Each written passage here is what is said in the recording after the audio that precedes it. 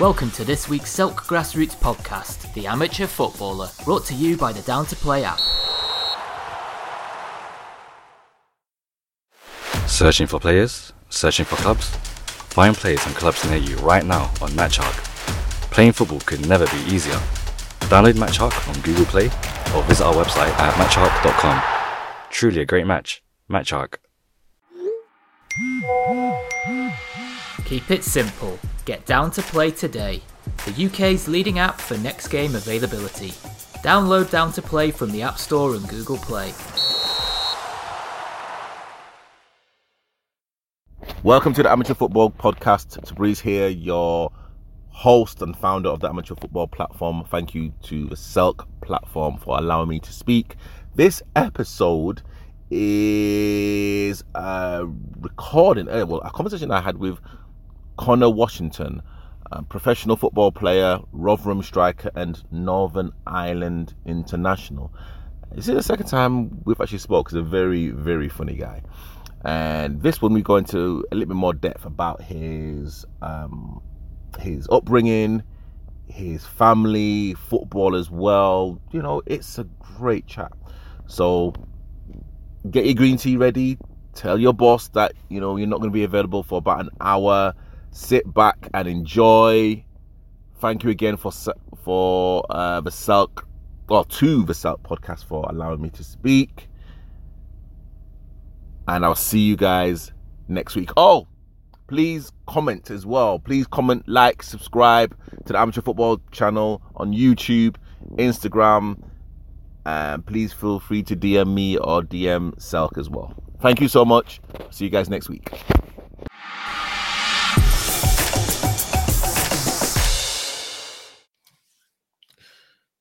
Hello and welcome to the Stoppage Time Penalty Show. Happy Sunday, everyone. So I have a very special guest. He's like making his second appearance. He literally scored a hat trick in his first appearance. So, you know, I had to have him back. Begged and persuaded, and I was pulling his knee. Oh, I don't know. Anyway, but you know, again, Rotherham and Northern Ireland striker Connor Washington is on the show. Connor, how you doing, sir? I'm all good, mate. Yourself? I'm good. And again, thank you so much for spending this hour. I know that you're really, really, really busy. So honestly, thank you so much. Pleasure. I'm looking forward to my match ball when I make my third. So let's kind of start from the beginning. What was your childhood like, and you know, what was your first footballing memory? Yeah, it was brilliant. I had loads of fun growing up. Obviously played tons of football, but spent a lot of family time as well. My earliest football memories would have been playing with my brother. He's 7 years older than me, so very much used to take me down the field, stick me in goal, boot balls at me, pretty much. And then we just take it in turns, really, from there. It'd just be us two sort of kicking the ball around for hours on end. Coming back absolutely covered in mud, mum hosing us down outside the front door. But yeah, happy childhood. Like I say, played tons of football, local football, Sunday league, Saturday football, anything I could get my hands on, really. School football, county football, everything. And like with your mum, I mean, was your mum very encouraging in terms of kind of active sports and football in a particular? Yeah, definitely. Yeah, she used to come to. Well, we spent a lot of time initially, obviously, watching my brother's games because I would have been too young to have a team, so he would have been playing like under 10s, under 11s, and I'd go along and we'd watch the games. And well, I wouldn't watch obviously a game. I'd be running up and down the side of the pitch, kicking a ball around myself. But yeah, then we've always been very sort of family orientated in that respect. My stepdads came into my life when I was about 7, I think, and we had an instant connection regarding. He was very athletic, very sporty, and big football fan himself. So we hit it off straight away, really. And then since then, it's been sort of football every day since. Mm. And what was the first football match you watched on television? I'm actually really intrigued to know. Oh, I don't know. I used to watch everything. So I was obviously, I'm getting on a bit now. So when Sky Sports, it wasn't as good as it is now. I think we have so many games on all the time. But it would have been Arsenal, definitely. Whether or not I would have sat and concentrated for the 90 minutes, I don't know. But once I got a little bit older, I started to become a little bit of a stato. I knew everything about every Arsenal player. My brother used to get pretty annoyed because I wouldn't shut up for the whole game talking about how many assists that Bergkamp had in the last 7 games or whatever it was. But yeah, I've always been a big sort of devourer of football, if you like. I love watching games because I think like everyone else, even though we play football for a living, we still love the game, love everything about it. So. And was you that type of boy that would go to bed with a football? Was a football close to you, or what was that kind of emotional attachment with the ball itself? Yeah, probably not so much, to be honest. I loved being outside, kicking the ball around more than anything. I don't think my mum would have allowed footballs in the house, to be honest. So yeah, it was very much first thing I wanted to do when I get up was have breakfast, get some clothes on, and get outside, whether that be the garden. Luckily enough, I had a big field outside my house, so would spend hours with my best mate playing out there. So just morning till evening, really. Like I alluded to earlier, I'm getting on a bit now. So we had like a PlayStation 1, PlayStation 2, or whatever. Oh wow! PlayStation media, 1. Wow. Social media wasn't obviously a thing, so it was very much like you didn't have much to do unless you were outside. So. And what was the age that you consciously knew that, yeah, you know what, I'm actually kind of good at this sport? And how did your family and your peers kind of react to your talent? I think when I was initially growing up, I grew up in Kent, like around sort of Chatham, Gillingham area, which is obviously a hotbed for football. So I was lucky enough that I played in a pretty good side with some good players. So I wouldn't say I really stood out at 7, 8, 9.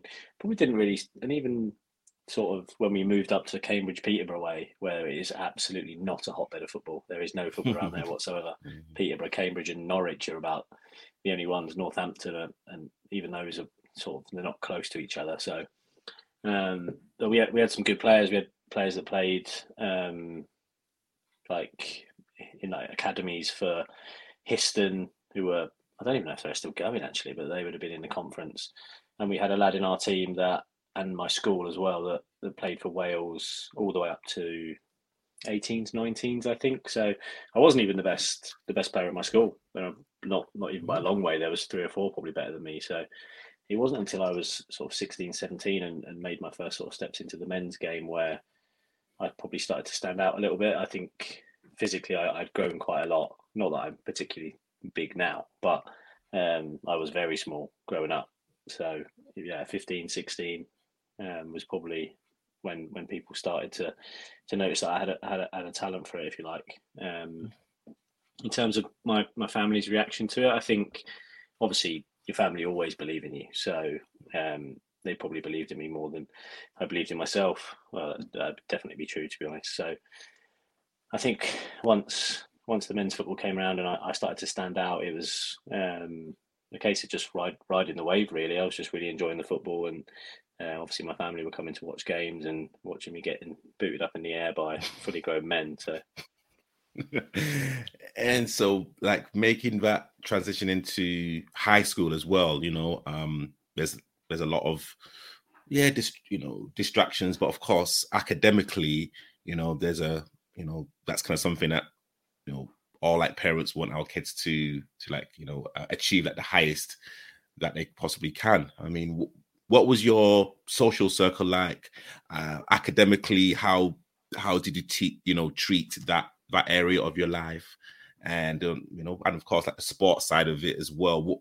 What was the balance? Yeah, so obviously I've got a 4-year-old now, so it's funny because he asked me what I was like at school and stuff, and I was probably like right on the edge of being. I'd probably call it cheeky, but it wasn't far off being like a little bit too far, I would say. But I've got a really good circle of friends that I'm still friends with now, all similar interests and things like that.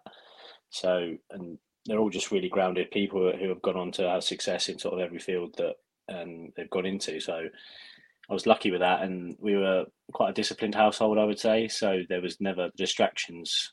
It was the fear factor was too big for me, I think. So I never really got involved in anything like that. It was very much just if things started to go south, I'd just leave and go home really because I didn't want to face the consequences of what was going to happen at home if I got caught doing anything like that. So yeah, I was very lucky in that respect. With a good social circle, like you said, and obviously my family as well always kept me on the straight and narrow. I always enjoyed school, to be honest. I still study now, so it must have been all right. So yeah, it was always like you say. It was stressed to me the importance of it, and I'm glad that I managed to obviously come into football the way I did, having got all my qualifications and stuff. And you can say that as at high school that you wasn't really like the best, and there were like other players that were better than than you. And literally, how like did you fit into your football side of it at like high school? Were you like a vocal type of player? Actually, what position did you take up playing at high school? Very intrigued. So I was always small and always quick. So it was either sort of out wide or up top, really. I've always played there. I don't remember ever playing anywhere else, to be honest. I don't think I'd do much of a job anywhere else. I'm not even sure I'd want to play if I had to play centre half, to be honest. So it was very much just go to school, come home, play all weekend, games on a Sunday, and then I'd probably where we used to play was there was tons of pitches, so we'd usually just finish the game and just in my kit just stay up there and kick a ball around even longer, to be honest. So but I think I never really got tired of it because it wasn't structured for me, if you like. I didn't have the mum and dad having to drive me 2 or 3 hours to training every night and 6 o'clock, 7 o'clock or whatever going to an academy. I was quite lucky in that respect. I think anyway. Obviously, I probably missed out on a lot of technical coaching and things like that. But at the same time, would I trade that in for the life I had? Probably not. Okay. And what was your first Sunday League team that you played for? So down in Kent, it would have been a team called Raynham 84, and then up here, not here anymore. Cambridge Way would have been St Ives Rangers. And then moved on to Needingworth and finally played for St Ives Town. Was my first. It was semi-pro. They were at the time the first team. So okay, and at Sunday League, what was the best bit of advice that anyone gave to you? I think it's always just the enjoyment of it. I mean, we were an okay team. We were in around in the mix for winning titles and things like that. We never really won a lot. We won a few cups here and there. All the lads just really enjoyed it, I think was the biggest takeaway from that.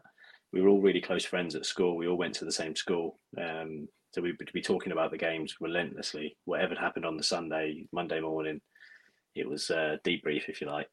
So that was always good fun. So yeah, I would just say just the sheer enjoyment of it. I think because there was a lot of teams that took it a hell of a lot more seriously than we did. So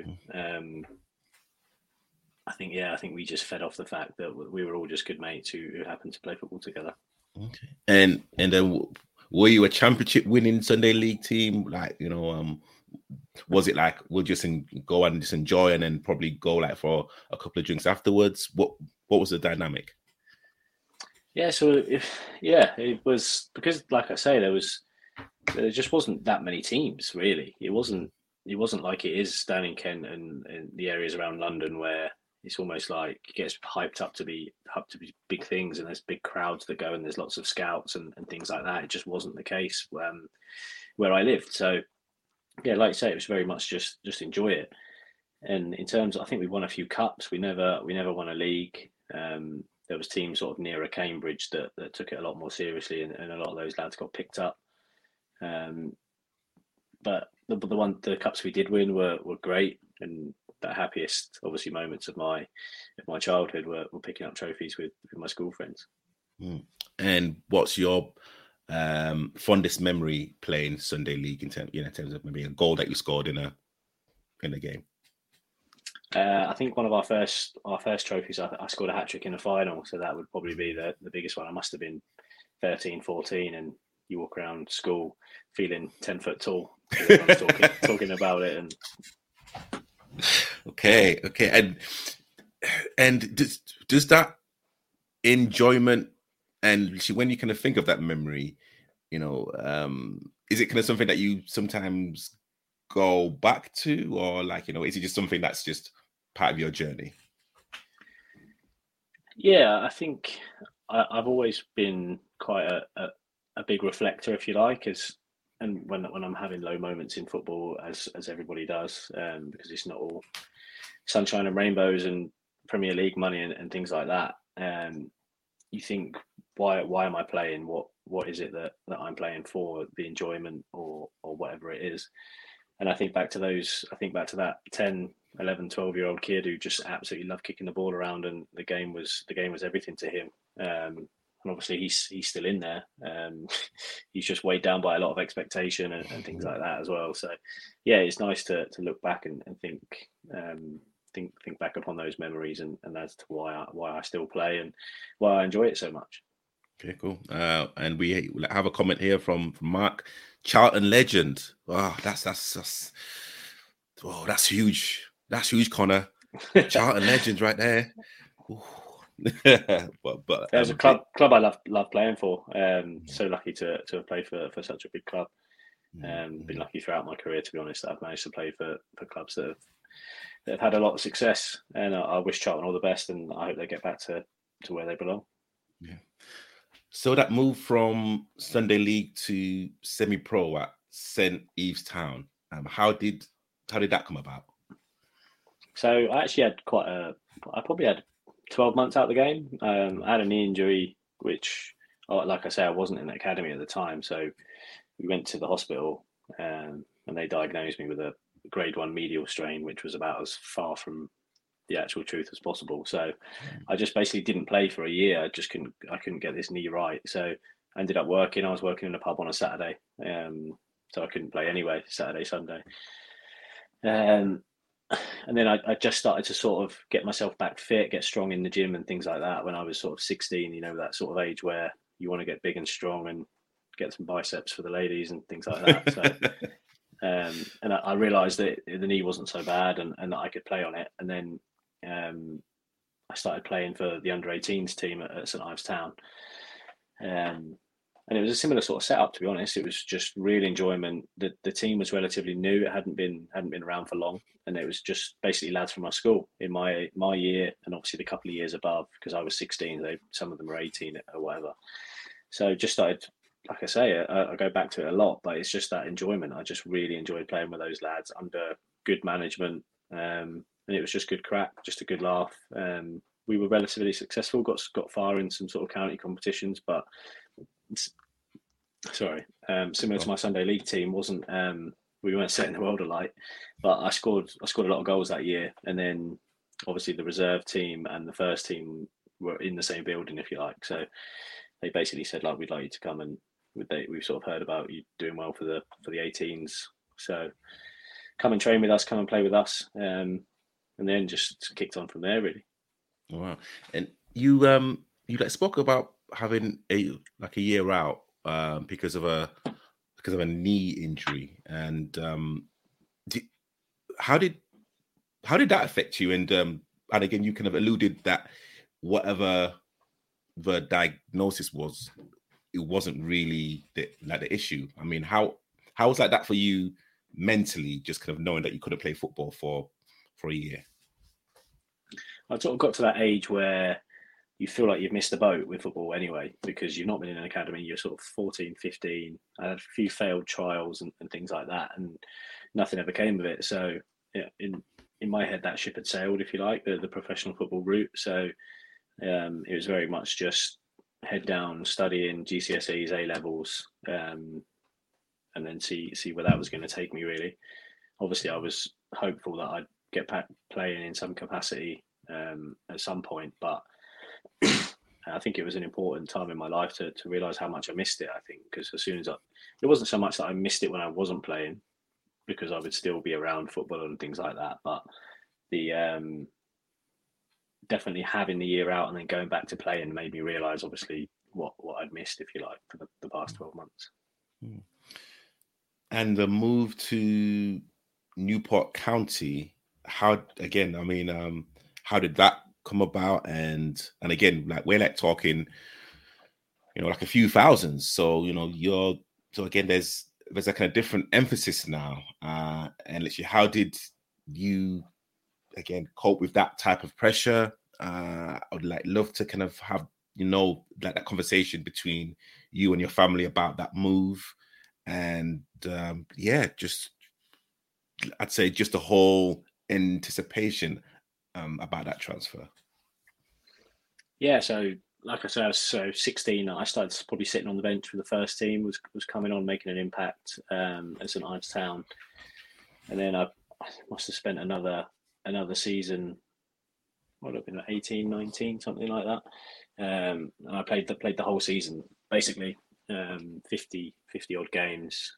I was a bit more of a man, if you like, by that point, 17, 18. I'd sort of grown into myself and just scored every game, basically. I think I scored 52 in 50. And there was some rumours, obviously, like clubs relatively local had heard about me, Cambridge and Peterborough and things like that. And my agent, who he's still my agent now, he'd come to watch a game. It was Newport Pagnell away, I think. And I played all right and scored. And he said, like, I see something in you. Like, will you put your trust in me, basically, that we'll look after you? And obviously, at this point, I'm thinking, I'd been to uni. I'd sort of dropped out of uni after a year because I wasn't enjoying my course. I was just redoing some GCSEs because I needed to bump the grades up. I needed a B in GCSE maths, I think, because I was going to go in the Air Force with my brothers in the Air Force. So it was very much just like, we'll just see what happens. So signed up with him, and he was pretty good friends with Justin Edinburgh, who was the Newport County manager at the time. And he basically rang him up and just said, listen, I've got this kid, it's going to cost you $5,000 or whatever to get him out. I don't think he'd ever seen me play or anything like that. He might have seen a few clips, but when you're playing five leagues below the conference, there wasn't much filming going on. So he very much just went off my agent's word that I might have something. So it was a roller coaster. I just remember sitting by the phone for hours on end over 3 or 4 days. I actually dropped my phone down the toilet. Would you believe? That's how much I had it with me. And I had to use I was living with a guy who owned a house a few years older than me, and a lot of the deal actually got constructed on his phone because my phone had died. I was so nervous that I'd messed it up because I'd lost access to my phone. But it was very much just like, I think I signed about 18 months there, so it was just like, well, I can always come back to what I'm doing now. So it wasn't like I was doing anything special and whatever. I was just sort of getting my ducks in a row, if you like, ready to make the next step in my career. So it was just let's go and enjoy it. And I still remember it now. There's a Hilton hotel just outside Newport, just as you get over the bridge. And I'd signed, and they'd given me a shirt to take home or whatever. And obviously, when you're playing non-league, you just have a number. So if you were on the bench, you'd have a 12 or a 13 or whatever. Well, not 13, but and I remember I got Washington 25 on the back of this shirt, and it was just the most incredible. I think I might have the photo somewhere. I took the photo and sent it to all my family and things like that. I was thinking of Arsenal players who had the 25 shirt, with not many of them, but Adebayor had it, I think, at the time. So it was just so surreal to be a professional footballer, if you like. I think we were in the conference at the time, so it was a really big step up. And can you remember your first training session? And was it was it the case of trying to prove to the senior pros or the pros there before that you like belonged there, and also as well, what was your initiation song if you did one? I was absolutely horrific.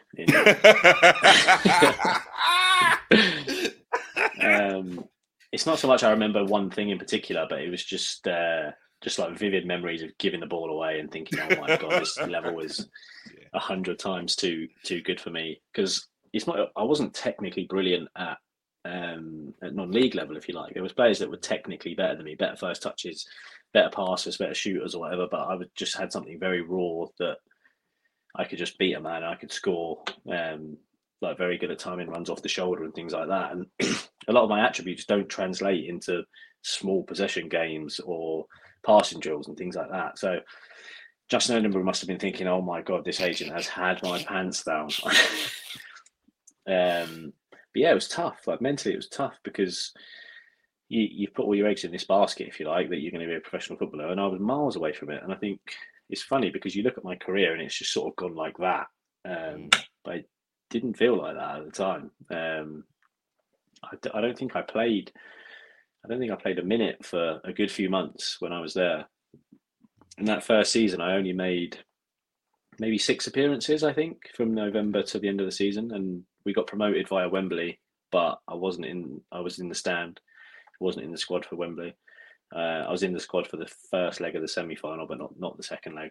But yeah, it was tough, and obviously it looks, when you look back, it's rose-tinted glasses and things like that. But yeah, it was a tough time. I found it really difficult because the atmosphere and the whole vibe of being a professional footballer was just very different to what I'd imagined it. It's a brutal place, especially at those lower levels. And your initiation song? I've done it every single time, I think. Bon Jovi, Living on a Prayer. Oh, classic. Yeah, probably a very nervous, shaky one. So from Newport County to Peterborough, how did that transfer happen? So, like I say, I spent the first, basically, I signed in like a November, which is obviously a bit of a weird one anyways, because I'd never had a pre-season. So I went back to Newport with a year left on my contract. We've gone up to League Two. I remember having a conversation. I don't know if we spoke about it the first time we spoke, but I remember it so vividly. It's just sitting in the front room with my mum and my stepdad, and I just said, like, I'm just going to give it everything for 12 months. And if it works, it works. And if it doesn't, it doesn't. So I went back and just ran myself into the ground, ate like a monk for the whole pre-season, tried to get in the best shape possible. Like, I remember there was a couple of runs we'd done around it. Justin Edinburgh was brutal with his pre-season runs. I remember actually I physically vomited as I was running and just kept running. Just finished the lap off. It was just so alien to anything I'd experienced before. I remember the first couple of days training, I just sort of caught fire, if you like. I think the attitude of, right, I'm just giving it a go and getting the pre-season under my belt and feeling maybe a little bit more comfortable at that level just really helped me. And I remember so many of the lads said to me, it was like, I was a different person. I didn't even realise I could actually play football before. So and then I don't know if I started the first game of the season. I think I did, yeah.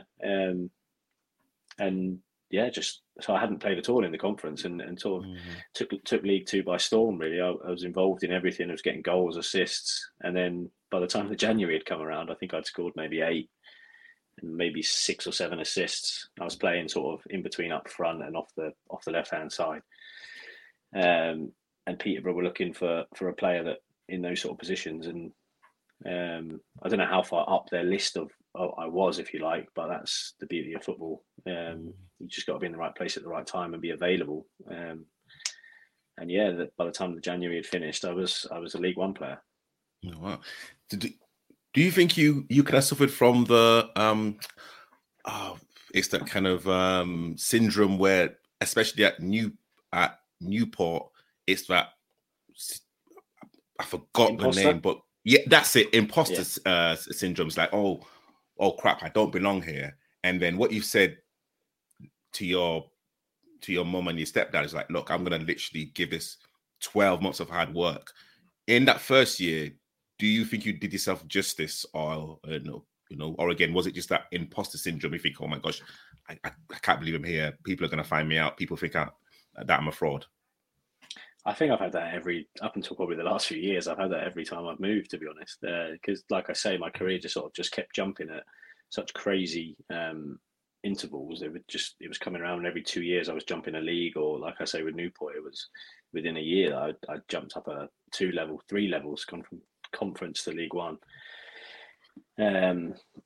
So yeah, I think it was a little bit of both. I think I found it very difficult to sort of impose myself, being 18, and I'd never been in an academy. So like I say, the environment was very different. It was a brutal environment. Like obviously there's not loads of money down there.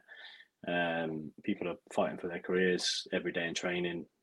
Whether you're in the team or out of the team is the difference between getting a contract next year, which is the difference between mortgage payments and things like that. It's a tough place to be.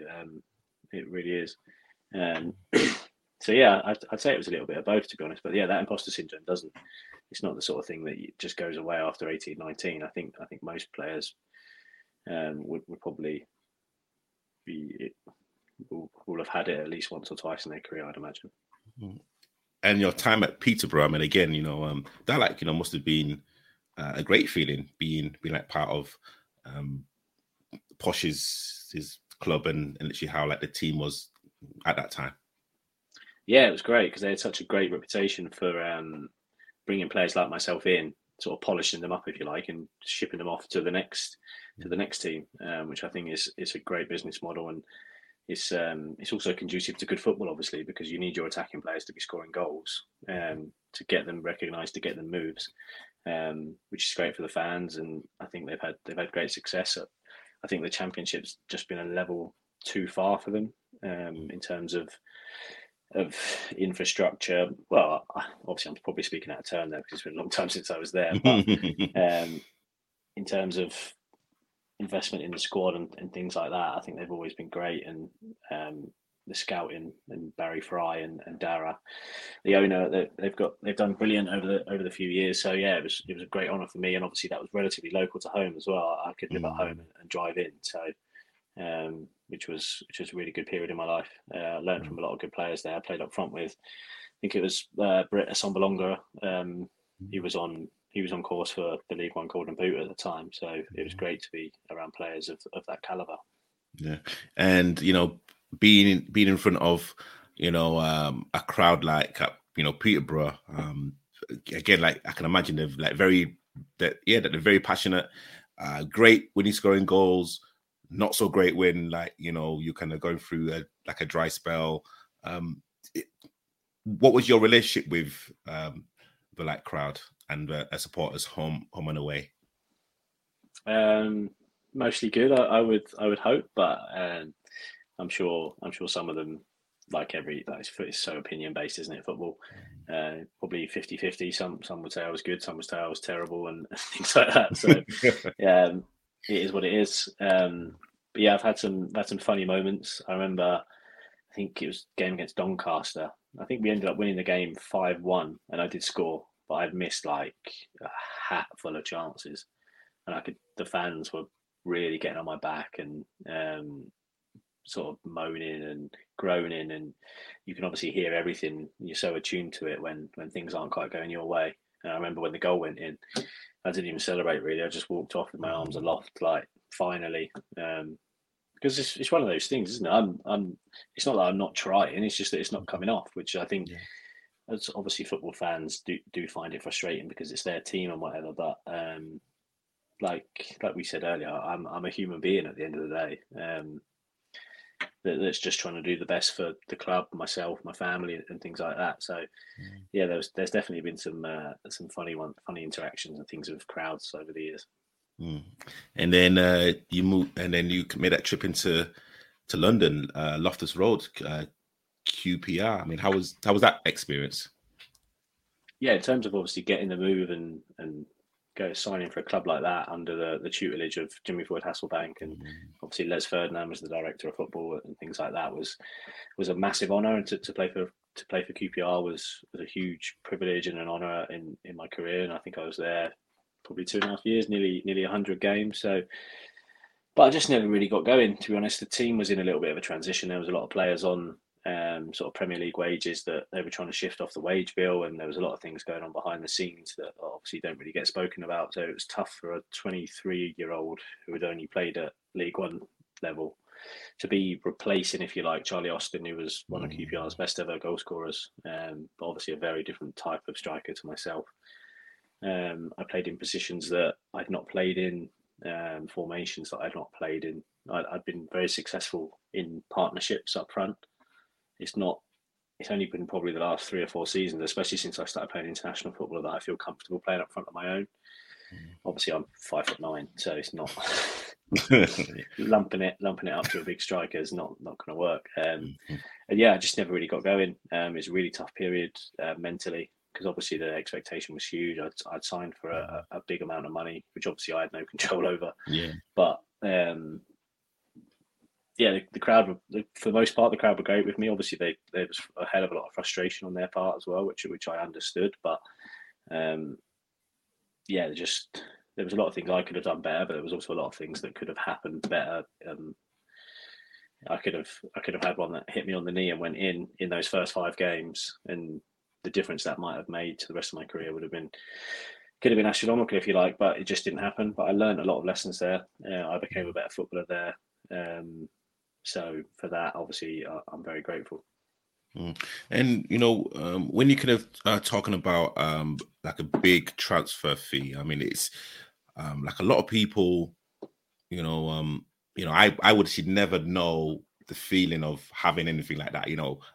I get giddy just like buying a Snickers bar, never mind anything else. So how like was your friendship circle, and when that type of money was kind of being bandied about in the newspaper and whatnot, I mean, was it something that you was really paying attention to? And again, how like was your confidence when like, certain numbers had been floated in the paper, some true, some not true, some, what was your kind of whole emotional psyche towards it?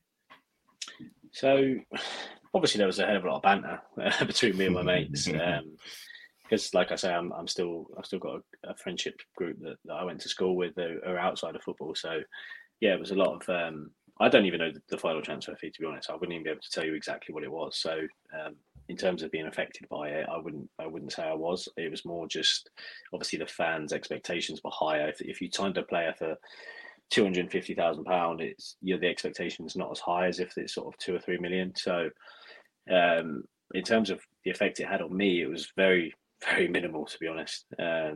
Obviously, it was a privilege to have moved for that much, if you like, because obviously they rated me that highly. But things that I was more interested in was the amount of goals I'd scored that season that had got me the move, if you like. I think I'd scored sort of 13 in 14 games or whatever, and got the move off the back of that. So yeah, that was more sort of where I was at.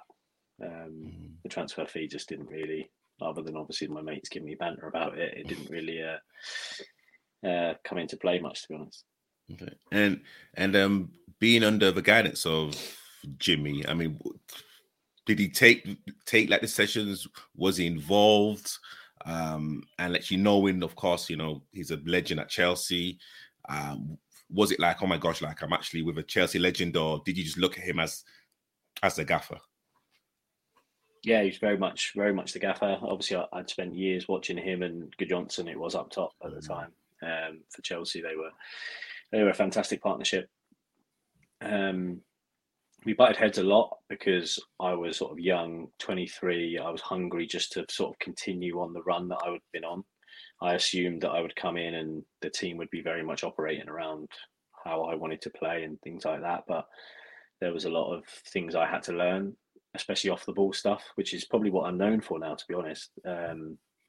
As well as being good going forward, my sort of diligence in being able to start a press off, sustain a press, knowing when not to. I learned all of that at QPR. So as much as it was painful to go through, if you like, it had a really big effect on me going forward. So yeah, like I say, I'm really grateful for that. But yeah, at the time it was tough because all I wanted to do was stay on the last man, run off of him, and score. That's because that's what I'd been doing at Peterborough. So, and then you kind of make that move to West Yorkshire, Sheffield United. Very, very, very cold. I'm from Leeds, so literally I know the difference between south and north. It's very cold. What was like that transition like for you, and actually how things went at QPR?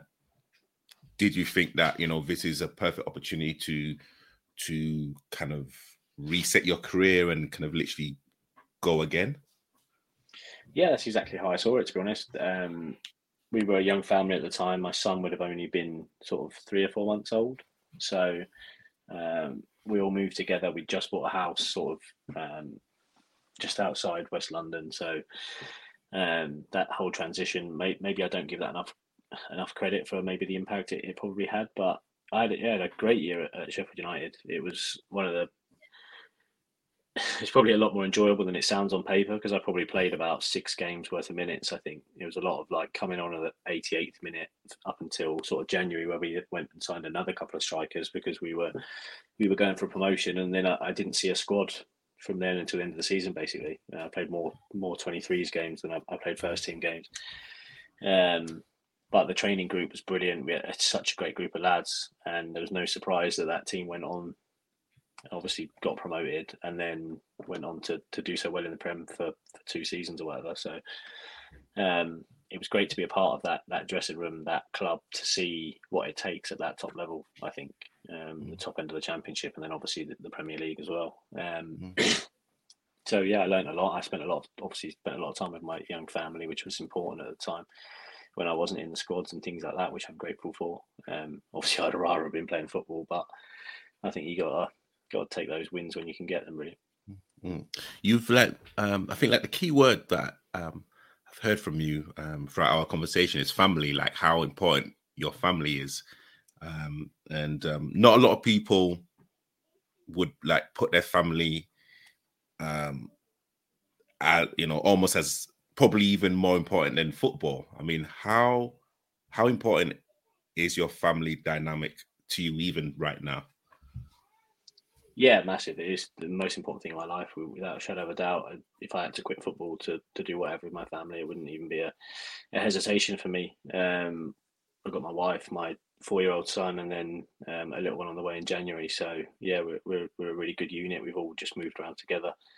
My wife's been absolutely brilliant through the last sort of 8-10 years of my career. A real, obviously, constant, and I think she understands the game. Understands everything around it as well, and having my little man has been a great release, I think, as well, because you come home, or he comes to the games now, and he doesn't care. Did you score? No. The next thing he wants to talk about is Pokemon or something like that. So whereas obviously when I was younger, it was very much like football was just absolutely everything, and you'd finish the game at 5 o'clock on the Saturday, and you were just consumed by thoughts of football, good or bad, until the next time you kicked off at 7 on a Tuesday or 3 on a Saturday. So, yeah, it's been. I've probably had the most enjoyment and probably played a lot of my best football since I've had my family, to be honest, because it's maybe the pressure I put on myself isn't as high as previously. And then the move to Charlton. Again, how did that come about? And again, you was a really big pillar in the kind of Charlton community, and actually how did you feel about putting on that red jersey? Yeah, so we'd been up in Edinburgh at Hearts. I'd signed 2 years, but we'd done 1 season.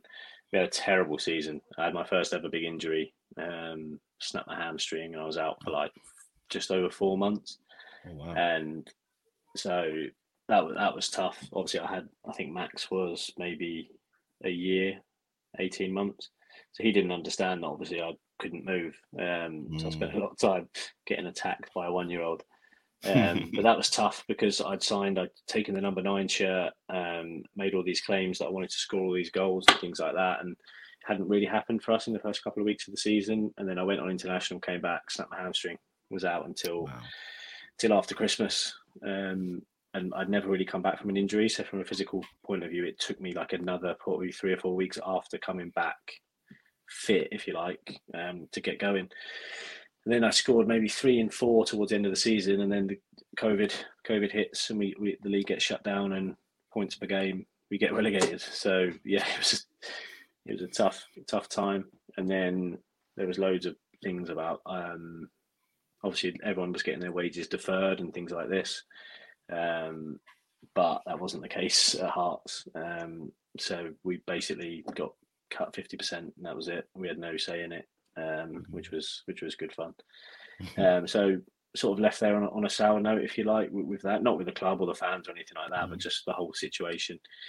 Playing in the Scottish Championship, I think, with a player that's got my skill set, it just wouldn't have suited me. So they obviously wanted to get lads off the wage bill, and I sort of volunteered and said, listen, it's probably not going to suit me when teams are playing inside their own box. So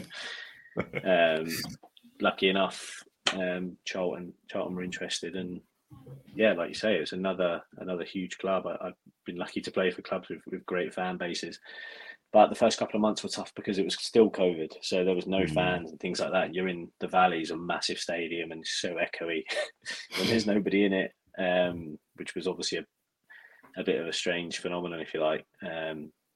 But yeah, I really enjoyed playing for Charlton. I really did. It was obviously a great area to live. Got some great memories there. Met some really good people that obviously I still speak to now. The club's in a lot better hands than it was than when I first signed, and it looks like it's to be trending in the right direction and things like that. And the training grounds had improvements and things. So hopefully the club's on the way back up. So throughout that COVID period when there's no fans and you can literally hear everyone speak, I mean, is there actual banter between opposition players? Like, you know, are you kind of verbally trying to get into his ear and vice versa? I mean, does that happen in the, well, I know it's a stupid question because it probably does, but how did that affect you, and was you someone to kind of give it back to a defender? I chat a lot of rubbish during the game, to be honest. Not so much like banter or anything, just general chit chat, really. Some players don't want anything to do with it, and some obviously give it a bit back and whatever. So yeah, it's good fun. Obviously, football's as stressful as it is, and as much as you want to win, there's still that element of, like I say, a 10-year-old just enjoying the game, really. If I do something good, or if the defender hits a nice long-range pass or whatever, or if he sells me a Cruyff turn, which happens a lot with the way I press, I always just say nice turn, or if the striker scored a nice goal, obviously I'll say the same sort of thing when we go back to the kickoff, like good finish or whatever. Because I think we all just appreciate good football, don't we? I think that's like I say, as much as you want to win, it's nice to see. But the COVID stuff was tough because it was more you could hear the manager, and at the time we had Lee Bowyer, who was very vocal. There was no hiding place from it. You know, when you're at the Valley and there's however many people there and they're screaming, the managers, you can hear him, but you've got the excuse of saying I can't hear you because there's so many people here. Whereas at COVID, it was like, Connor! There's just no hiding place for it. So yeah, it just wasn't the same. I know everybody said it, and there was a big thing about it. The football's nothing without fans, but a lot of the lads, we genuinely feel like that. It's not the same game without having the people in the stadiums. I want to go back to your time at Hearts, where you said that it sounds painful because, funny enough, I'm literally going through the same injury. Not as bad as yours, but when you snapped your hamstring and you was out for 4 months. I mean, has that been like the worst injury that you've ever had?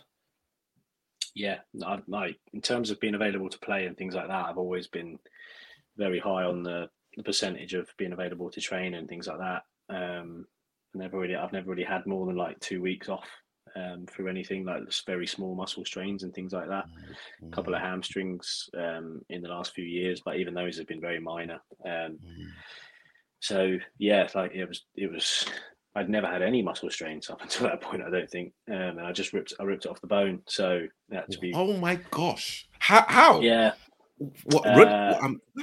Ball. It was a bit of a freak one. It wasn't even sprinting. There was like a ball over my shoulder, and I tried to jump and control it at the same time. And as I extended my leg, just bang went. Oh my gosh! But it was on the back of we'd played Germany for Northern Ireland, and I'd done silly amount of running in that game, and then flew back, and then sat on the bench for like 80 minutes or whatever, and came on for 10 minutes, and just one of those perfect storm things, really.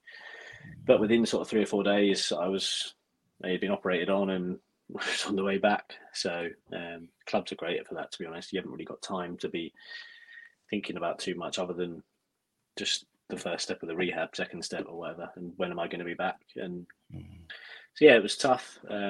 It was definitely a tough time because obviously I'd never been injured before, so I didn't really know what to expect. Or obviously with being a sprinter type player, if you like, I didn't know if that was going to be the end of me, if you like, because I know it was a long time ago now. But you look at somebody like Michael Owen, players that get these big ruptures can't always come back. But luckily the surgery was brilliant, and that side's stronger than it's ever been. So. Oh, amazing. And from like Charlton, you are now at Rotherham. How did that move come about? And was it a hard decision for you to actually leave Charlton? Yeah, it wasn't obviously my decision. They didn't want to renew my contract, and there's been a lot of rumor and hearsay about as to why that was. But it was disappointing because there'd been sort of contract talks going on for maybe 6 to 12 months that just never materialised, and then I didn't end up getting a contract. So, but the Rotherham was such an easy decision. The manager at the time, Paul Warne, was somebody that I'd always admired. I'd always wanted to play for, just from seeing his interviews and hearing about him from other people. It was probably the easiest decision of my career, to be honest, to sign for Rotherham. It's always been a club that I looked at, and the way the style of play and things like that, and what the fans like, what the fans expect, is perfect for me. It fits me, suits me down to the ground. So, it was a really easy decision. And we cannot forget again your kind of international career. And again, that's amazing. I mean, 2016 was it that your first first senior call up? Yeah, just in time for the Euros, funnily enough. Football's so much about that, because like the technical levels of people are they're so close that the top boys are obviously very top, but throughout the leagues I've seen there's not much in it. But right place, right time, striking while it's hot sort of thing is so important for football. And lucky enough, I was sort of right place, right time, scoring goals. Moved to QPR, got a call up, did well in a couple of games, scored in my second game, and that was it. I was on the plane to the Euros. So it was a brilliant experience, and I've loved every single cap. Every minute of I've played for international has been a real blessing. And that kind of you could have mentioned that you could have played against Germany. How was that feeling like? And when you're playing against Germany for Northern Ireland, did you feel that you belonged on that pitch? You must have done. Yeah, you do. Obviously, you understand the quality that these players have got, and there's certain moments in games where they showcase that. But also at the same time, you realise the level was not. You think when you watch these players on TV that you'd get beat 7 or 8-0, but that's just not how football works. Like they are more consistent. They are better when they're at their best. They are better, obviously, but it's once you're sharing a pitch with them, you sort of realise, well, I can do this. I can play at this level. We've had some really positive results against big nations. We were really unlucky not to beat Italy in the previous campaign, and I think we were really unlucky. We played Germany about 6 times in 3 or 4 years where they were at the peak of their powers, if you like. I think there was only one game where they've seriously outclassed us.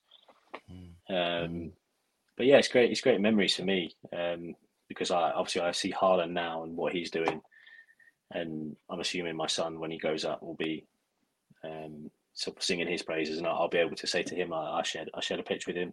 He scored a hat-trick against us, but I shared a pitch with him. So amazing. And I remember, and I can correct me if I'm wrong, Carl Lafferty was literally scoring goals for like fun for Northern Ireland, and like he was literally one of the top goal scorers at a time in like one of the qualifiers, right? I can't remember what year it was. That tournament, yeah. It was going into that tournament, yeah. He was brilliant. He's a great character. He's some player as well. I don't think he gets enough credit for the career he's had, to be honest. But yeah, he was scoring goals all the time at the international level. I played up front with him a few times. In the Euros, I think he started the first game, I started the second game, because he'd come in off the back of having not really played a lot of football. Every time he was on international, he was obviously playing 90 minutes scoring, but he wasn't. I think he was at Norwich at the time and he wasn't playing. So in terms of being able to sustain that for 4 or 5 group games or whatever, it was always going to be tough. So I think he actually suffered a little bit of an injury before the first game as well. So it was great to be a part of, and obviously getting to play with the players I've played with as well, Johnny Evans, Stephen Davis, Aaron Hughes, has been great for my career as well, learning from these people. Love that. And what would you say to any budding footballer that's like looking to kind of get into the professional game now with all of your experience? I think there's no right or wrong way to get into the game, if you like. I think it's happening more and more now. I think I was very late coming into it, 19, 20, and I'd never been in that academy. So I think if you want to do it, there's just like I say, there's no right or wrong way. And I think it's just trying to. It's such an easy thing to say, but staying true to yourself with that authenticity and knowing your own strengths. I think that was a big part of why my career sort of stalled and stuttered at QPR. Was I spent a lot of time trying to be the player that Jimmy Ford Hasselbank wanted me to be, and had come away from the player that actually got me to that level in the first place. Became too much of a people pleaser, wanting to do the right things, and obviously.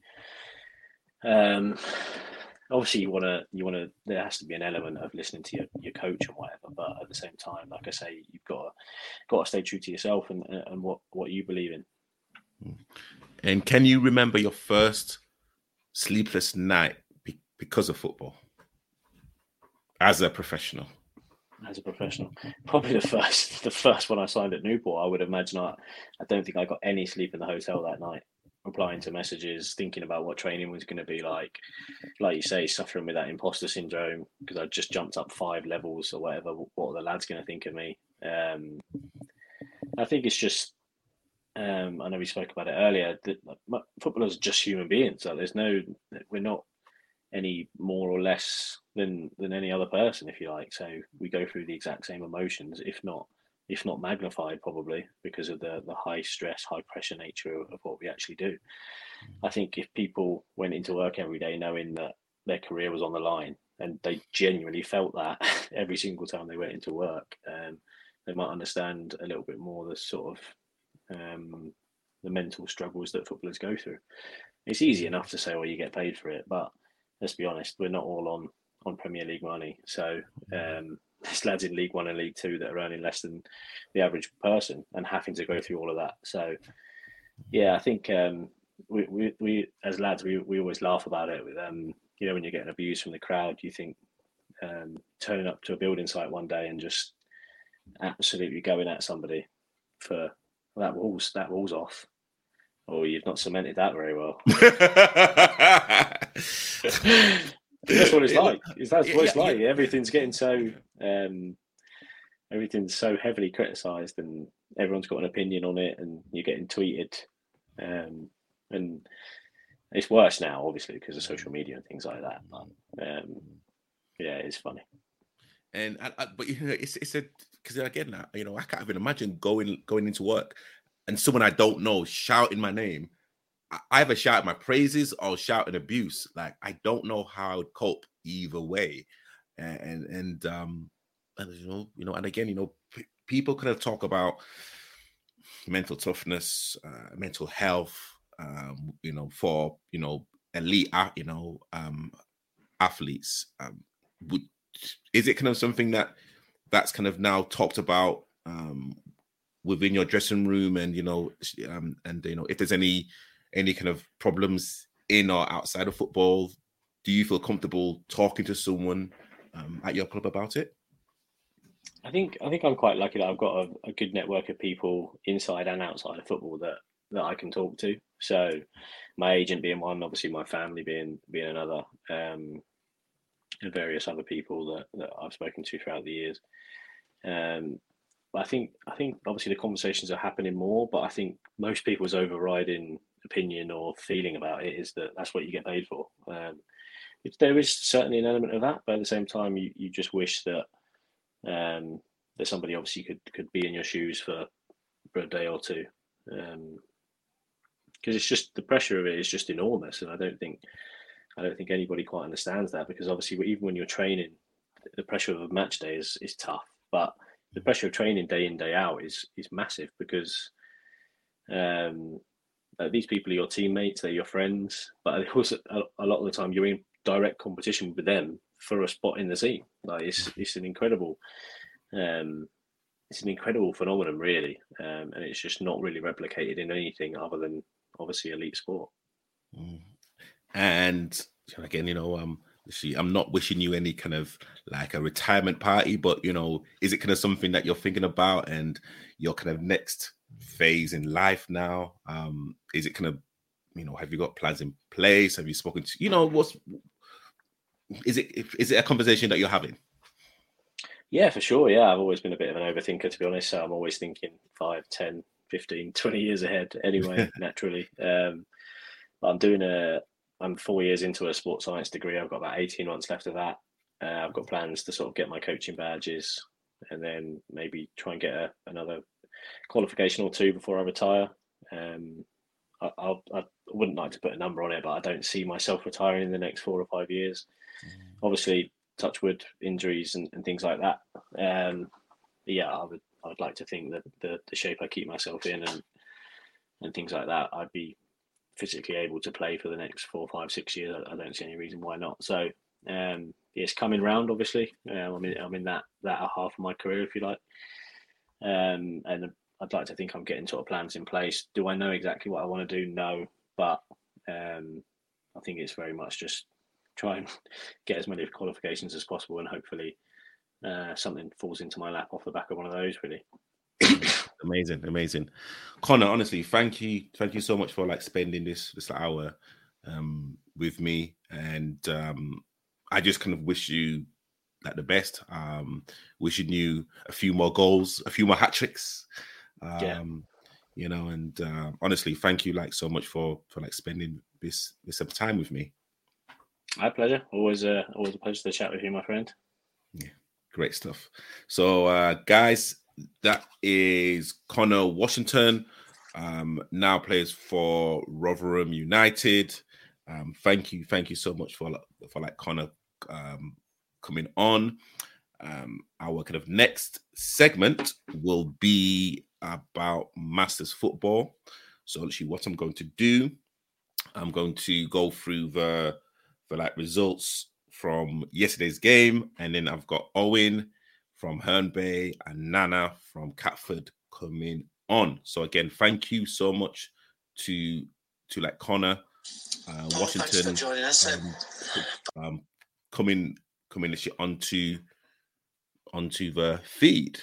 So let's look at his smug face. Owen. All right. So yeah, let's start with Division. Is that Division 1? Division 1. So these are the results from yesterday. Kawuya won in the answer. So the CC, that's the kind of cup competitions. That's the London Vets Cup, sponsored by the amateur football platform. Kawuya won. Independent 2, Long Lane home win. Metro Gas in the league 2, Leone Stars 2. In the league, New Pack 3, Johnson and Phillips 5, and in the cup, Charcoal 5, Summer Athletic 0. Oh, yeah. Hold on. Hold on right here. Am I having a bit of a mare? Let me see what I have. Hold on. Where is the table? Where is the table? Okay, there you go. So let me go and show you the table of Division 1. Leonie Stars first, Long Lane second, Independent third, South London Masters United 4th, Charcoal 5th, New Pack 6th, Glebe 7th, Johnson and Philip 8th, Sporting Santos 9th, Metro Gas 10th. So let's go to Division 2. Let me make sure I have the correct scores. Yeah, okay. Again, in the London Vets Cup, Catford 1, Herne Bay 5, Kouya 1, Independent 2, Hollington in the league 11, Norwood Lakers zip. And in the league, again, Parkwood 1, Warren A 2. And the league shows Wallenham first, Seagas second, Hollington third, Kouya 4th, Catford 5th, Bow Street 6th, Parkwood 7th, London South Ledgers 8th, Cray Wanderers 9th, Norwood Lakers 10th. So these are the up-and-coming fixtures in Division 2.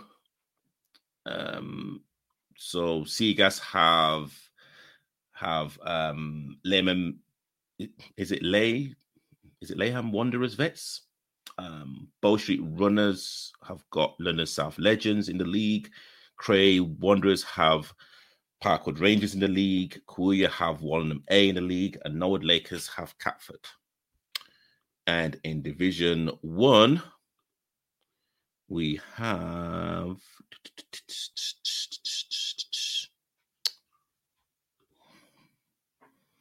you would actually think I would actually have this ready. Glebe versus Kings Hill Vets, Metro Gas versus Bromley Vets, Woodcombe Sports versus Charcoal, and all of those 3 games are in the cup. I'm not too sure what cup that is. Independent versus Johnson and Phillips in the league, and Sporting Santos versus Long Lane. So again, thank you to everyone that's participated in the London Vets Cup, sponsored by yours truly. I have Owen here ready and waiting. He's been waiting patiently since 8 o'clock. I think he's smiling. Yes, he is smiling. Let me. Owen, how you doing, sir? Good evening to Brace. All good, thank you. Yeah, good stuff. I'm waiting for Nana, but let's just talk about yesterday's game. You're a lot taller than I thought. That I actually remember. You're a lot taller. You're a lot taller. I had to go on tiptoes, giving you a cuddle. Oh dear, Nana, how you doing, sir? I'm tired. Oh dear me. Oh my days. Oh wow. Oh, sorry about that. Sorry, that just clicked on, that did. Oh wow. Okay. But Owen, an absolute rock for Herne Bay, and Nana, a huge influence at Catford Wanderers. Thank you guys for coming on. So let's kind of start off, and let's start off with the guest or the away team. Owen, would love to get your analysis of the first half. Of the first half, well, that was the most damaging half, wasn't it? I think we scored within 2 or 3 minutes of the game starting. The pressure was pretty relentless throughout that first half. What was it? It was 4-0 at half time, wasn't it? So actually, we won the first half and drew the second, didn't we? So that was job done in that first half. Could have been more as well. Could have been more. I think Nana, off the top of my head, at least 2. There may have been 3 or 4 amazing saves from you in that first half as well, huh? Nana? Yeah, true. But, it all comes to no avail. I think NB were just better on the day. They were the better team. They had a game plan, simple triangles, pressing high, and very effective. Very, very effective. I think they would go far in this competition. I mean, I can give a lot of excuses, in terms of a depleted side, so on and so forth. But credit where credit is due, and be a solid outfit. And if you don't, mash them on the day, you're going to be in for a hiding. It's as simple as that. Yeah, I think what I saw, especially in the first half, anyway. Yeah, again, triangles, very, very, very direct. They know how to play football as well. Like, let's not kind of cover that things up. And their work rate, they work extremely hard, and they make a bad ball into a good ball. And then the first half, again, it was relentless. And for you, Owen, as a kind of centre back, probably going. Actually, I actually love to know, and you don't have to give too much away, but we would love to know what the team talk was about before the game started. Okay, so we came down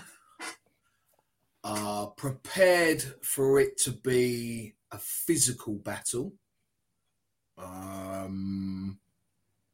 It didn't prove that way. There were obviously physical battles during the game, individuals, but as an overall, we were prepared for it to get, really quite physical. That's not saying anything about Catford as a team, just more the fact that we're coming down into London. Whenever we've played in the past against London sides, all different age groups, that's typically a standard thing you should learn to expect, yeah? But we just wanted to stick to our usual game, which, Nana just acknowledged, that wasn't necessarily a strategy for the game, for that game. It's just how we play. We played like that for a long, long time. We've brought new players into the squad this year who've elevated us again. We were missing a couple of our players yesterday. Our players' player from last year wasn't there. The centre mid, I think we were talking in the bar afterwards, yeah? 2 other players jumped to mind as well, weren't there? So, our squad has definitely strengthened this year. And, we wanted to come down, make sure that the journey down wasn't going to be worth a waste of our time. Stick to our game. Be prepared for it to be physical if it went that way, but don't lose our heads and get on with it. And that was it. Yeah. I think Dennis frozen.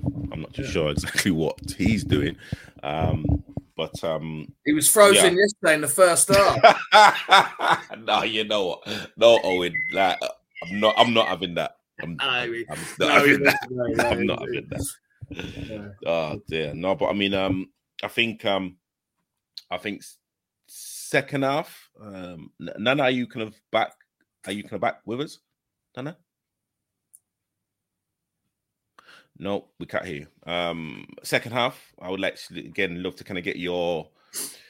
Yeah, actually, what was said that at the team talk second half? Was it kind of more of the same? Was it just to consolidate? Was it to kind of really go for the jugular?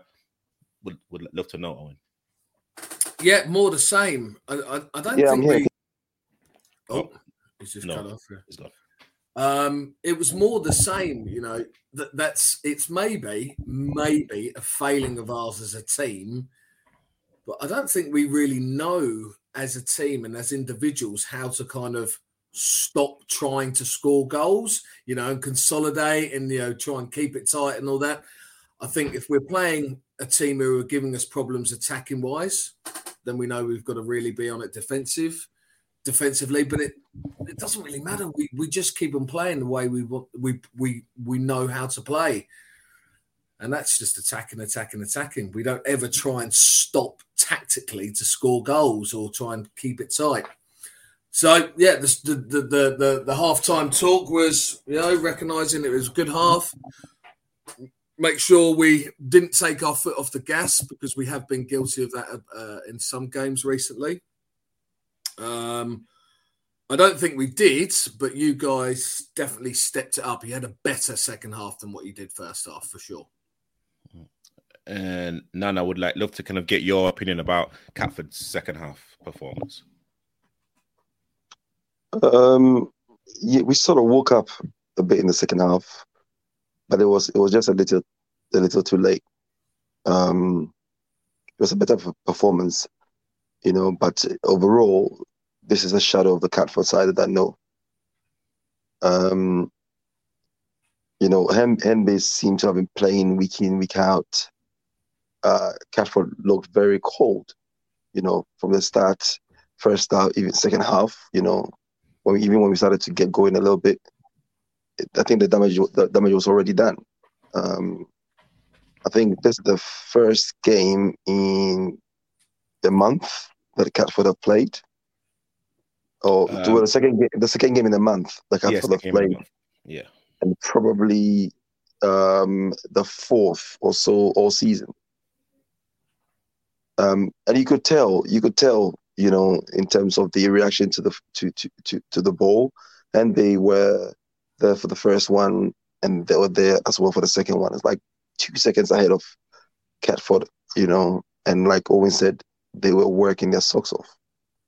You know, and hard work paid on the day.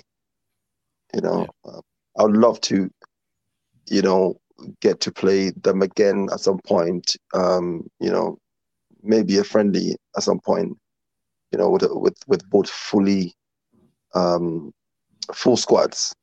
You know, yesterday was a horror show for us, in my opinion, and it doesn't reflect Catford that I know. You know, I'd love to have a crack again at some point. You know, with both full squads. You know, raring to go and see how that goes. I mean, you know, and I was kind of there, and Nana, like you made some outstanding saves in the second. It's funny. So you made some outstanding saves in the second half, but the ones you think Nana's got, they just seem to go in. But I mean, I think it's a lot of averages. You know, if you're consistently blocking and you know you're and whatnot, you know, like you can't block everything. And it was quick shots as well. Our strikers, they were taking quick shots, getting them off quickly, and just catching you, you know, unprepared for them, and you know exactly that. Yeah, exactly the striker got a hat trick. He lives for goals. He absolutely loves it. Oh yeah, you know, you can tell. He's just one of those. He can be a bit greedy at times, but he's a striker, hey, you know, and you don't mind that because he absolutely bangs them in. If you're a striker and you ain't greedy, then you're not a proper striker. Exactly. Yeah. And it's funny because you know you would like think a striker who like's got a hat trick would be man of the match, but like for me, like looking at you know, like the whole game, is it Brownlee? Brownlee, the number 8. Oh my gosh, man! Never. I mean, I've never seen an absolute complete performance in in terms of just being not only aggressive in the tackle, covering so much ground, covering like his teammates, vocally on point. He's like got the passing ability, the first touch. And you know, again, it was the relentlessness. Like, I'm sure that he like could have gone on for another 90 minutes. Oh yeah, he's super fit. He's a fireman, and he's into CrossFit. Okay, he keeps himself fit. If you'll find him on Insta, plenty of photos of him with his top off because you know he loves that. So we got beat by a bunch of firemen who go topless. Yeah, topless firemen. Yeah. No, Yeah. we're him and the other centre mid because we played three in the mid. The left-footed one, OB. We in our team we nominated both of them joint man of the match. But you're right. It does illustrate the striker, and that's not the first time that's happened to that striker. I've played in numerous games with him when he's scored at least 3. There's one game jumps to mind. He scored 6 goals and he still didn't get man of the match. That's ridiculous. No, that's ridiculous. Listen, before you carry on, Tobias, to be brutally honest, yesterday, whichever opposition we played, our team would have made any midfield look world class. We were that poor. That's my opinion. And I know number 8 and striker, they were on fire. Because the midfield, they had so much space. They could literally do what they want. You know, they drop short, 1 touch, 2 touch. I don't remember somebody taking more than 3 touches for their opposition. You know, they drop short, touch the ball, move a few steps here to get it again, bam, bam, bam, bam. Very, very simple. But they had so much space to do what they wanted to do. You know, so again, and because we played them before as well, i.e. behind the club, I know that they were good, you know. But I love to have another goal. I really would love to have another goal at some point, you know. And Nana, you know, you don't have to talk too much about it, but do you think Catford are in a transitional period at this present moment in time? Absolutely, we are still we are in the building stages. Like I said it last season, and we got some sort of momentum going.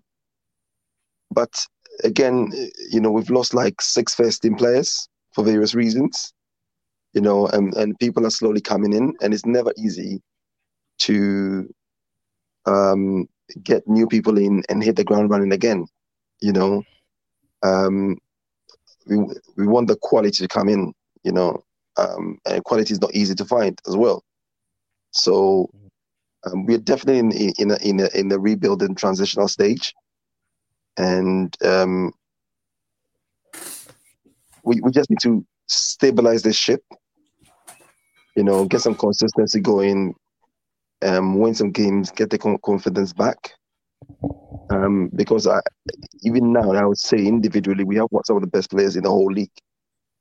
Individually, but as a team, there's a lot we need to work on. There's a lot we need to work on. You know, everybody being there training, everybody putting 110% in the game days or match days. You know, keeping our heads up. You know, especially when we go down, goal 2. We've played teams. We've gone down 2 goals, and we've come back to win 3, 4, 5-2. You know, but yesterday that fighting spirit like that, I didn't see it, and it showed that we haven't played a lot of games and we haven't been together for so long. It showed there's so many things you can pick up about the Catford team. You know, which I'm, you know, I've always have praise for my team, and I always think for my team. But yesterday, I really wasn't happy at all. And we need to really put that behind us ASAP, and you know, get back to the basics, and you know, show what we're capable of. Simple as that.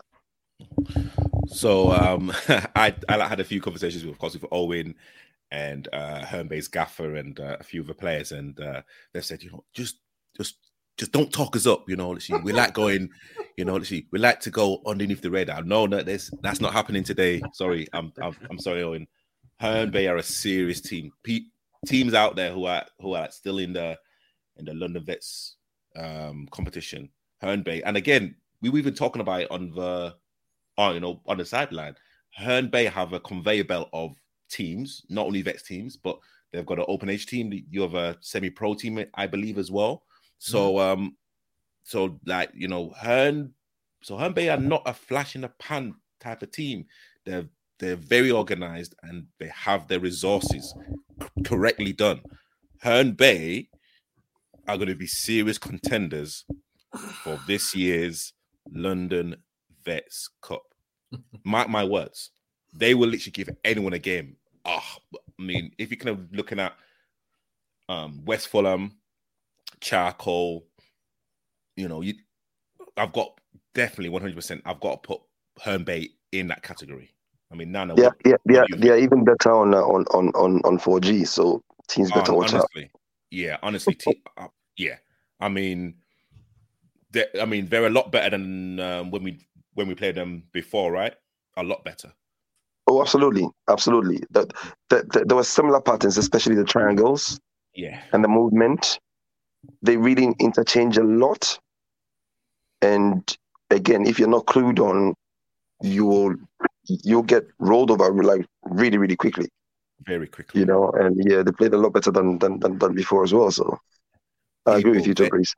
They like play with aggression and passion where it's very direct, but they know how to play football. In the second half, their right fullback, made a 40-yard run, made a sliding tackle on our left back and ran all the way back. And literally without even breaking a sweat. And Owen at centre back, he was on cruise control. Owen was in cruise control. Owen, how did you feel like the game went for you personally? Well, we saw the size of your two strikers in the warm-up.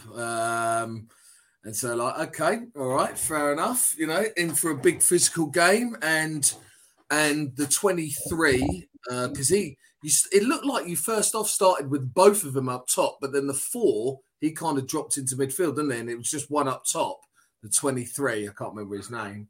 But, he gave a good physical battle.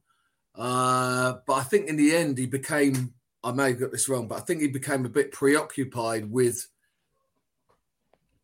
trying to display his strength as opposed to playing football.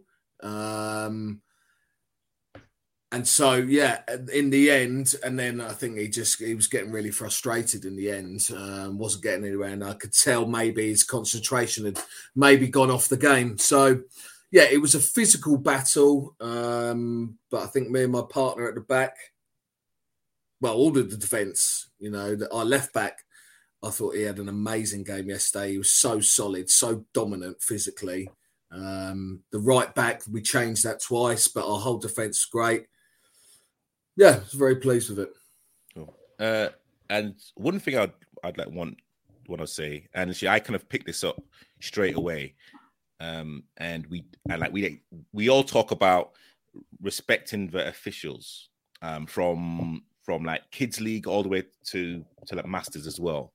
And there was an incident that happened, and Nana was very vocal during the game.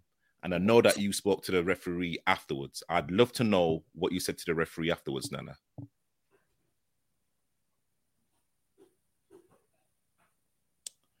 He said a lot more than that.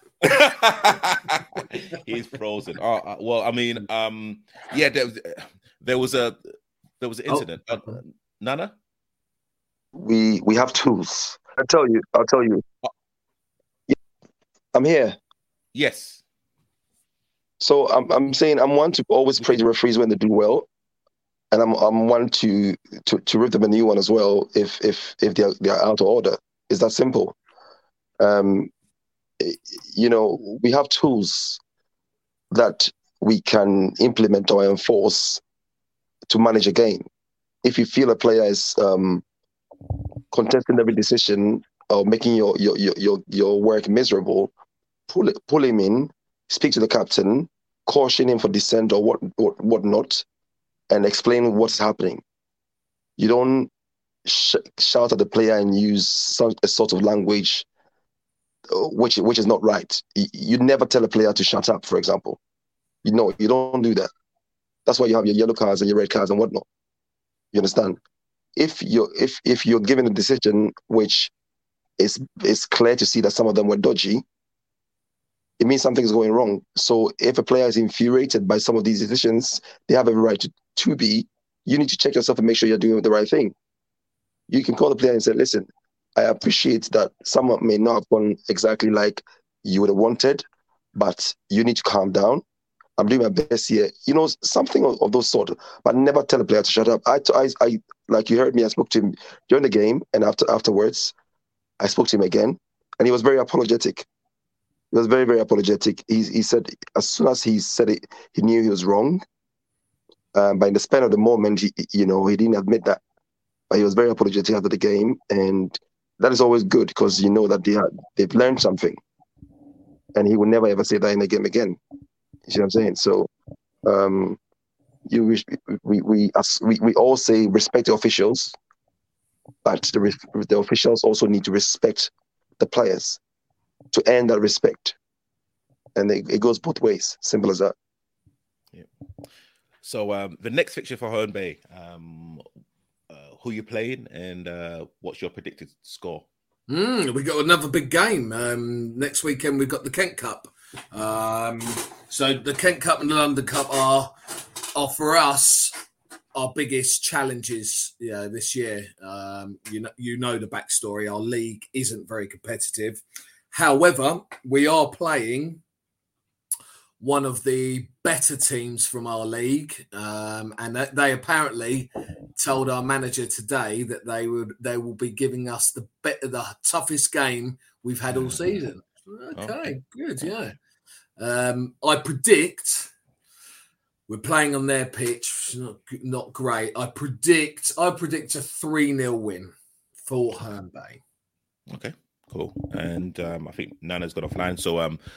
So we have Norwood Lakers. I believe we've got them away from home. Norwood Lakers are bottom of. Should be a winner.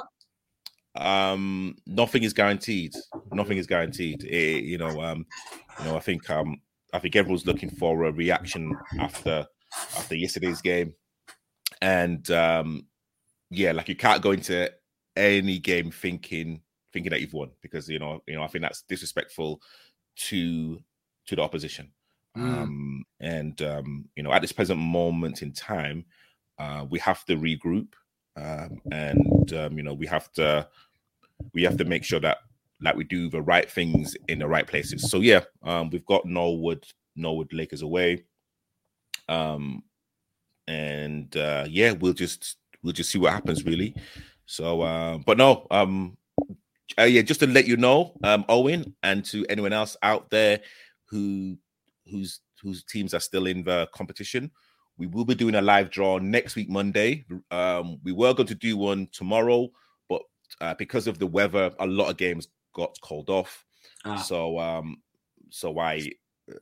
believe a lot of the games will be happening next week. So we'll be having a live draw next week, Monday evening. I will actually let you know, and I'll let the audience know. So, Owen, honestly, thank you so much for coming on. And again, great bunch of lads as well. They literally deserved every. Yeah, they literally deserved it yesterday. Literally worked hard, and they did all of the right things in the right places. So, guys out there, let me just repeat myself: Herne Bay, our team. I'm not gonna say they're a kind of team to fear, but honestly, I'm literally looking at a semi-final place minimum. Semi-final place minimum. Do not let Owen's poker face fool you. I'm telling you, he's a rugged defender that will be in your ear. Trust me, Herne Bay are a serious team. You've been rumbled now, Owen. Listen, I back us. I back us in any game. I'm not saying I back us to win it outright. I'm confident. I know we've got the squad. It's all about whether we can get them there on the day. That unfortunately was a bit of a challenge for us last year, but we still got to the quarters. We'd love to get sporting kits again because, you know, we feel we didn't really give a best show of ourselves last year, and that was a 1-0 game, scrappy goal as well, contentious. So we'd love to get them again to see if we can right that wrong. But yeah, definitely, I'd back us. You know, I'm confident because I know the lads. You know, I know the squad. It's got stronger this year. Yeah, and again, just for some kind of research purposes, Herne Bay got to the quarterfinals of the London Cup last season and semi-finals of the Kent Cup. Yeah, lost on penalties to Metro Gas, and they won it. Yeah, so it is quite eye-opening to see that they won the Kent Cup and they're bottom of division of the Premier Division, aren't they? Yeah, there you go. So again, just to any teams out there, do not think because Herne Bay, especially away from home, we'll actually take him all the way down into deep south or wherever you are. You know, honestly, like they are a serious team full of winners, Owen, thank you so much. Thank you. And honestly, it was kind of great actually connecting because again, like we've like spoken for how many years now? And a long time. Yeah, it really was. Yeah, absolute pleasure to get to meet you. Shame about the joint circumstances. Clearly, I'm happy, but maybe. No, and honestly, fair play. And Owen, honestly, thank you, like so much for your words of wisdom and also support as well. Supporting the channel and of course, Nana as well. Big shout out to like you support the channel from the start. And again, thank you like so much for your feedback. Owen, I will let you go, and I'm sure I will speak to you soon. All right. Good night. Thank you. Bye. So let me bring Millie into this. Millie from Hollington. Yeah, this is. So you know what? I've got to keep this moving, man. How you doing, sir? I'm good, man. You? I'm good. Well, you know, yeah, good. You know, of course, you like probably heard about the result. But you know, again, you know, we move. But let's kind of talk about the fortunes of Hollington. 11-0 against Norwood Lakers. Yeah. I mean, it's kind of very hard to, I'd literally love for you to assess the game. All right. So going into the game, obviously, we know about their results and kind of obviously looking at league table, whatever. But like I said to Shugs, for us, it doesn't really matter on any of that stuff. Like, we're going to approach every game exactly the same until the end of the season. So it's always the same thing. It's business on the day, and we're going to take it serious every time we step on the pitch. Confidence must be sky high, you know, still unbeaten in like league competitions. Double figures against an established team in this league as well. Again, you know, what's the whole feeling in the camp right now? Obviously, we're content, we're happy. I don't think much has changed really. Like, we know what we got to do going forward to get to the next, you know, the next step, and we're just gonna take every game, like I said, the same. It's the same thing every week. Every week. Look, I said to Shugsy the other day, I always forget the saying, but preparation is the key, innit? And the way that we prepare, so we've played our game on Saturday. The preparation starts from the final whistle. Then we have training during the week, and everyone gets ready for the following Saturday. And how important is it to literally have a squad that literally singing from the same hymn sheet? If you're trying to be successful, it has to be that way, innit? Like the way everyone this season is so together, so focused. Every game, everyone wants to do better. So it's like, yeah, we won 11-0, but now that's in the past. We move on to the next game, and we want to do better than we did the last game. There's always things you can improve. So going forward, when we approach the next game, we might want to, I don't know, say defend better, whatever it may be.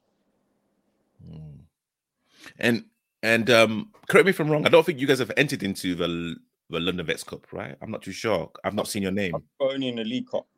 Only League Cup. And do you know the reason why you didn't enter the London Vets? I think from talking to the manager, it was kind of he didn't know where he would be with, like the amount of players he might have. So he didn't want so much pressure on the team as a whole if he didn't have the players to go in all those cups. I think that's kind of like where he was getting at with. And his focus is the league. And with the players that you have, squad.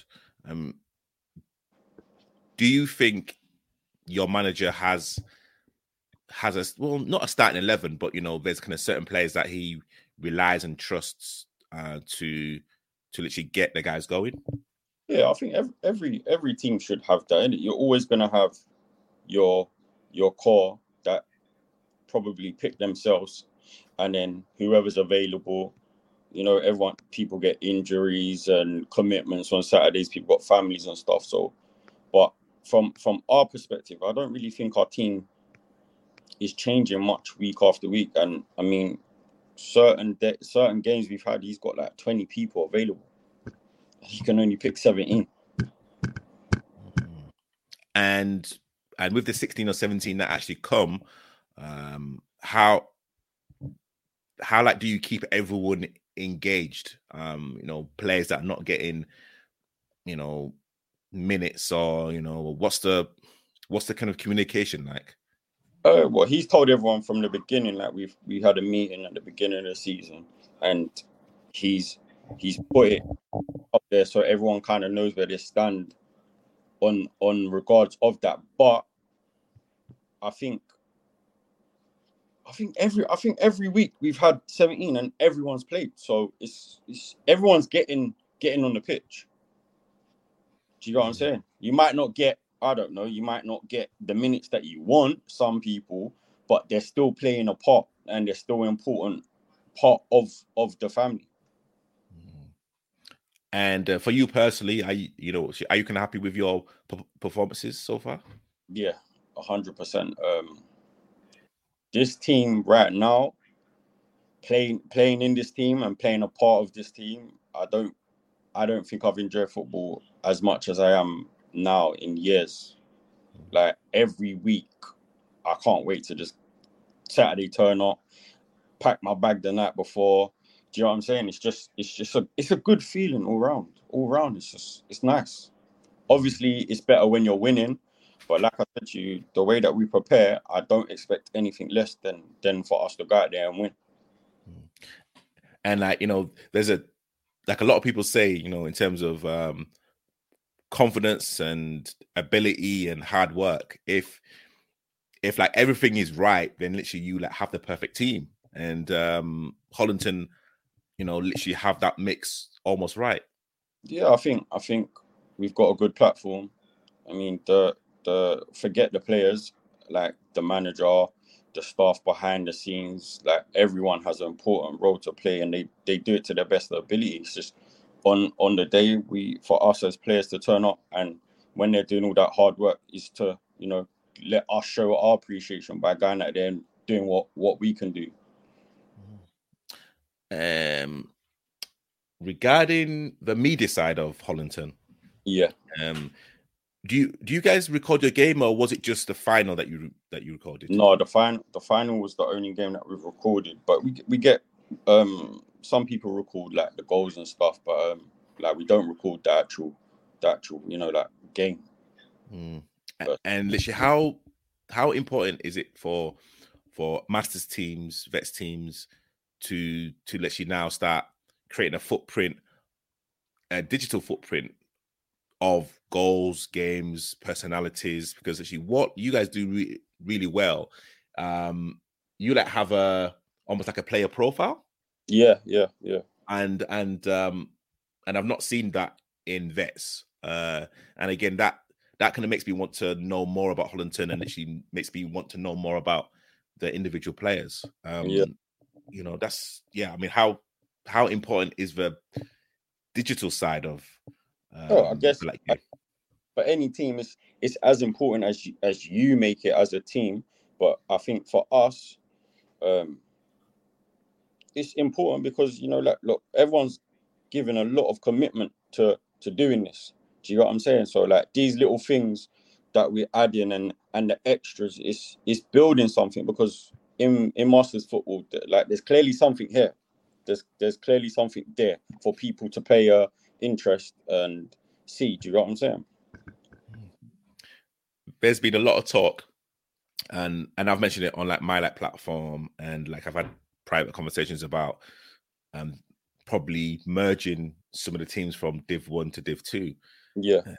Is that something you think that will benefit the league? And you know, is it something that you like personally would like love to be involved with?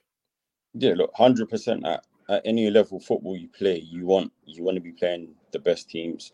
You want every week to be competitive. Excuse me. So I think merging, especially this season, and being involved in Division 2 and seeing little things that are happening, I think it's really important going forward that they do something like that. Because, I mean, how else are they going to keep players engaged and want to turn up? Because, like, you know, you play in Division 2 yourself. Like, there's a lot of teams that I don't really feel like they're taking it serious enough for the teams that do want to take it serious. No, it's true. And I've not really, you know, really said it, but I'll probably say it now. Is that, you know, I'd say in the next 3 to 5 years, a lot of the teams that we're talking about or that we know will have folded. Yeah. I'm kind of thinking to myself, some of the teams that we played this season already, are they even going to make it to the end of the season? I mean, how if you're a manager and you're putting in all your time and effort to running a team and running a football club, and you're turning up every week and getting results that, let's be honest, no team should be getting beaten like some of these teams are getting beaten. How do you then the following week gather 11 players to want to turn up and pay money to come and play football? Very true. It's not easy. You've like seen how like close it is at the top. You know, you've got Wallenham, Seagas, yourselves, ourselves as well. Yeah. There's 4 teams, and I'm sure there's like another team as well. I can't figure out the name. Is it Kuya? How is it Kuya? But like there's about 5. Like, yeah, you know, it's about 5 teams, and you're like the only teams, so I believe, that are still unbeaten in the league. But Wallenham are doing well. Yeah, Seagas are still unbeaten. Sorry, as well. Like the competition is fierce in this league. Yeah, it is. But the only way to win is keep winning, play everyone, and we'll see what happens after there. But I personally, and I know my teammates, we want to play everyone. Like, if we could play everyone now, we would.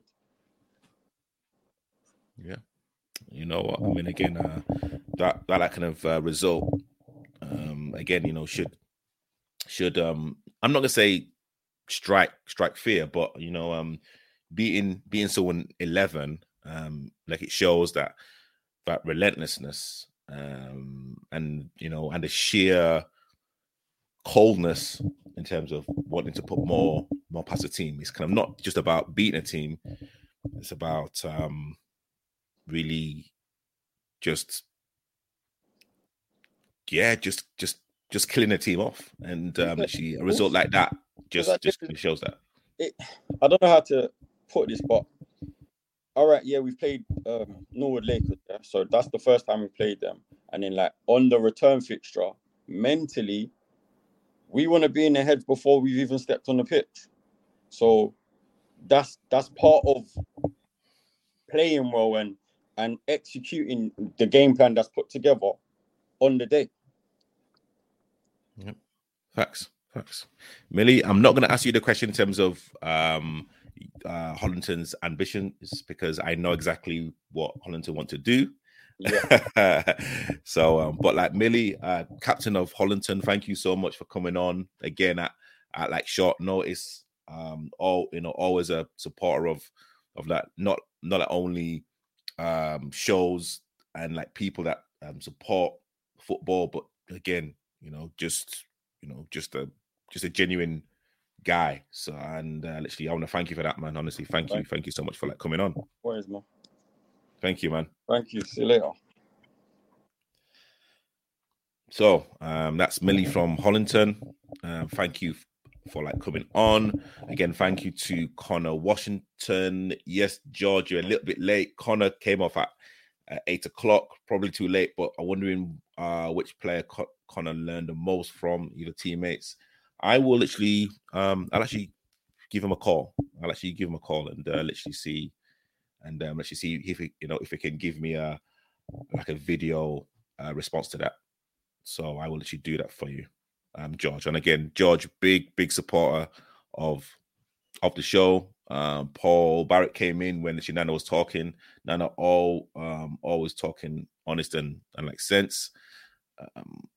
Hollington have come in, said big up Skip and great show. Thank you again to like the Hollington guys. And again, big shout out to like everyone that's tuned in. Connor Washington, Millie, Owen, Nana, everyone that's that's been watching. Just to let everyone know that I have a show on Monday called The Starting 11. Please tune in, 8 o'clock. They'll be talking about the Arsenal-Chelsea game, the Liverpool-Spurs game, and it's a non-stop banter. So please tune in every single Monday at 8 o'clock live. Please, again, get your comments and suggestions in. Again, I've got a show on Friday. I'm a partner of the Sunday Football League. And again, I have a show next week. So again, thank you so much for like tuning in. My name is Fabrice of the Amateur Football Platform. And yeah, just kind of follow, subscribe on Instagram, TikTok, and YouTube. Have an amazing weekend, guys. And again, thank you everyone for tuning in.